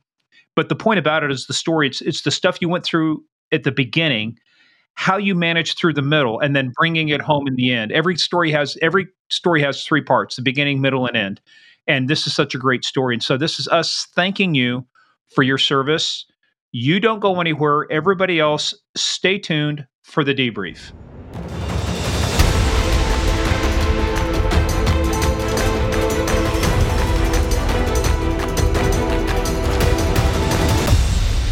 Again, as I said, if you're not impressed by this, you are listening to the wrong podcast. Boy, you're not kidding. You talk about somebody that We even mentioned this to her. We told her about the U.S. term stick-to-itiveness, sticking to it. That's exactly what Julie did in this investigation. She never gave up. She never let the circumstances overwhelm her. She accepted her other responsibilities and duties, not only as a professional law enforcement officer, but as a mother. I'm just so proud that we've had the opportunity to meet her and hear her story. I just hope we get to meet her sometime in person. Oh yeah, that'll be a hoot over some. Oh, you don't drink anymore, but you're going to have to probably make sure you two drunk asses home. Oh, that'll be fun. But if we tip a pint together, we will definitely record it for posterity. But again, just again, one of those people, like I said, you put her. I tell you, if you teamed her up with Bill Sarukis, there'd be no criminals safe in this world, no matter where they're hiding. You're not kidding. And you heard Julie talk about her dark time when she actually considered suicide. She's considered hanging herself. And so this is a good place for us. If you are considering that yourself, if you're in crisis, you feel like you're too anxious to deal with something, or you're considering suicide, there's a national hotline here in the United States. Just dial 988. It operates 24/7, 365. Don't go it alone. There's somebody waiting there, and it's not going to be the operator that talked to Julie and said, oh, well, that's the way it goes. They'll get a professional in there, get some help. Please, just dial 988. That's all we're asking. That's it. All right. Well, guys, hey, again, fabulous episode, fabulous guests. And we want to bring more to you. Well, one of the ways we do that is head on over to Apple and Spotify. Just rate us, 1 to 5 stars. Let us know what you think.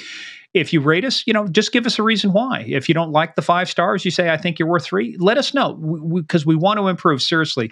Well, by the time that this comes out, we're going to be on a new platform doing new things. We're going to be doing more things to advertise the show and to increase the awareness of it. So anything that you do to help us, trust me, is sincerely appreciated. So we really appreciate it. Head on over to gameofcrimespodcast.com. That's where you'll find her book, To Hunt a Killer, the real story, the 31-year story of tracking down a piece of shit. That's a technical term. It's a legal term, a piece of shit, convicted piece of shit that will die in prison, which is good for him. So head on over there, and that's where we post that stuff. And just, take a look at it. We've also got, like I said, the other books that are on there and our merch list. Also follow us on that thing they call social media, at Game of Crimes on Twitter, at Game of Crimes Podcast on Facebook and the Instagram. But where you got to be is Patreon, patreon.com/Game of Crimes. The end of the DEA Narcos on the Real DEA Narcos Cali edition is coming. Episode 15, the Magnus Opum, the end of everything. Opium. Magnus Opus. The end of this, I will tell you what, you will not find a more authoritative source on the Cali cartel or on the hunt for Pablo than what you find here. We do 911. As you said, Murph, earlier, you can't make this shit up. The stuff we don't do on our regular podcast, we do over there. So this stuff is free. That stuff, we just ask you to part with 2 important things: your money, which you can always get back, but your time you can never get back. So we really appreciate you folks who help us. Absolutely. Thanks. Come over and give us a shot. And again, too, even here on the podcast, if you're hearing things that you like, don't like, or even suggestions on something we could do a little different, contact us and let us know. This show is for you. That's why we're doing this, the whole podcast season. We're into our 19th month with Game of Crimes, I think it is. So response has been excellent. We want to do even better. So let us know your thoughts. Yep. And thank you guys, you players out there, once again, for playing the biggest, baddest, most dangerous, and UK English Brit-friendly game of all, the Game of Crimes.